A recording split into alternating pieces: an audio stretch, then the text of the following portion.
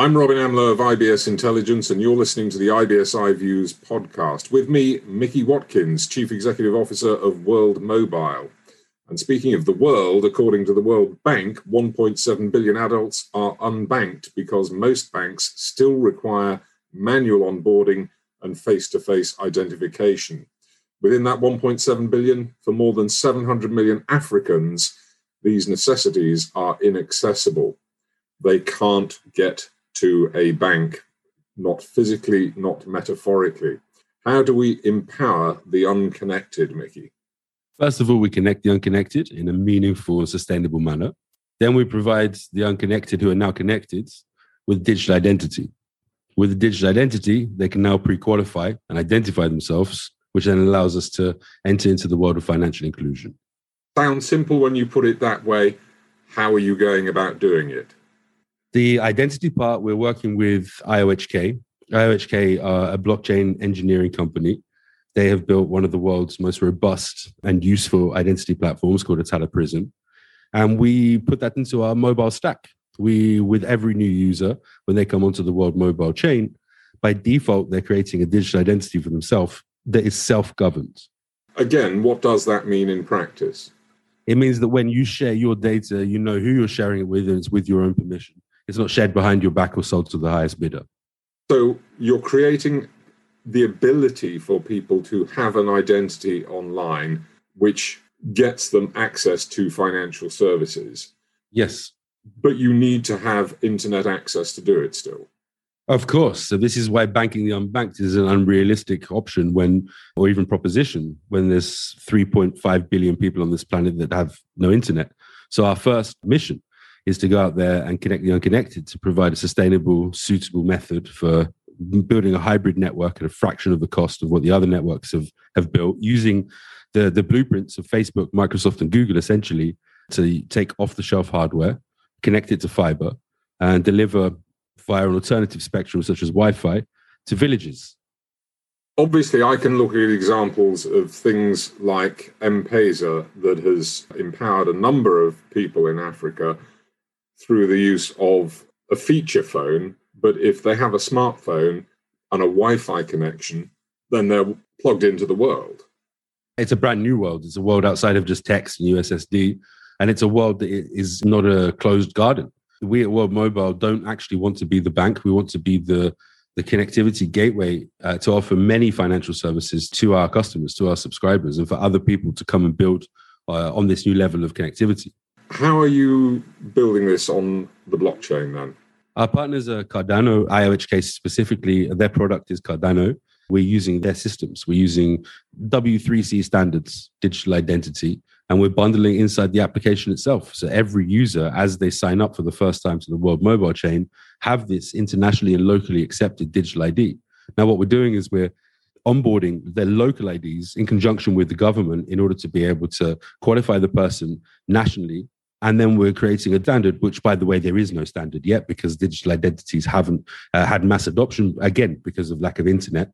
But once there is internet, there will become a standard. So, yeah, it's a very interesting proposition on how do you onboard them. Now, a digital identity won't initially give you exactly the same benefits as we have or you have. It won't be a passport. It won't be accepted by every bank or accepted for a contract. It's a step-by-step process. So creating the national identity is a massive success in itself to make that digital, but then actually creating a profile for the person that is self-governed that allows other institutions to come in and offer top-up loans. It's a huge business in Africa, or remittance, money transfer. You mentioned M-Pesa. M-Pesa is very, very interesting, and it was a great step for people. But actually, M-Pesa is extremely profitable, and that profit comes directly from the end user. Sometimes it feels and it looks by the documentation, you can find this all out freely yourself. But the lower the transfer, the higher the percentage fee. So whilst M-Pesa is a fantastic platform, if you're sending 2,000, 3,000, 5,000, multiple thousands of dollars, it's actually a much better alternative than sending via Western Union, as an example, for the emerging markets. But when you're sending $5, you're penalized the most, up to upwards of 30% for a transaction. And the receiver is also charged. What's special about our network is the profits don't directly go to X number of shareholders that sit on the top of a board, and we're trying to milk the industry for the best we can to make sure that our annual dividends are the most. Actually, we've built a model that is a sharing economy.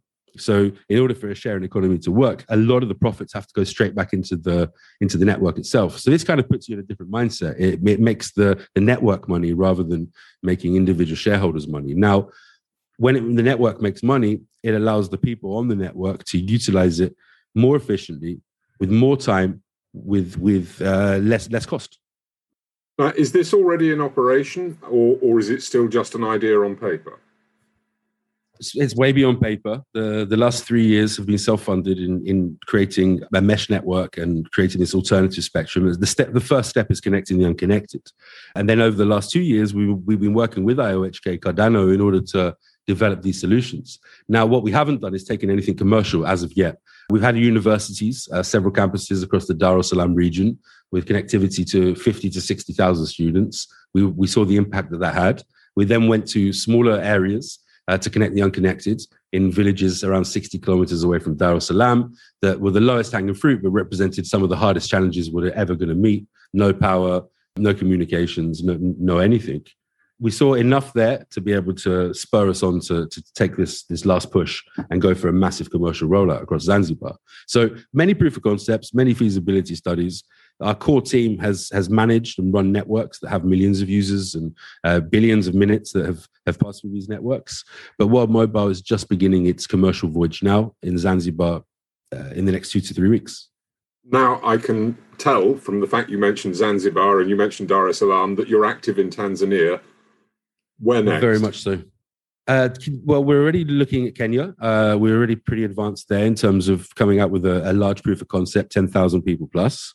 We've been invited to several other African countries. It's not really about where next. It's more about get it right the first time and make the sharing economy work in Zanzibar and Tanzania. Once the sharing economy works, then rollouts are not dictated by me, Mr. Telecom, anymore. Rollouts are dictated by the people who need it the most. So the focus is actually getting the network and the sharing economy working right in Zanzibar, in Tanzania. And then from those moments onwards, it will just be about World Mobile coming in, building the backhaul, buying the licenses, and then the last mile will be covered by the people themselves. And your ultimate goal, obviously, it would be nice to connect everybody, but what would success look like? Success is covering the 50%, it's just under 50% of Tanzania that's not connected. Success would be onboarding hundreds of thousands and millions of users quicker than any other mobile network has done that. Success would be using a hybrid spectrum, thinking outside of the box and utilizing all of the current existing technology in order to connect the unconnected much quicker than the World Bank and the United Nations want that to happen. So by 2030, those goals have been set by the World Bank and the United Nations. But actually, I think we can do this way before. Maybe not all 3.5 billion people, but certainly kickstart this and bring on hundreds of millions of people in the next couple of years. Well, I wish you luck with that. Mickey Watkins, Chief Executive Officer of World Mobile, thank you very much.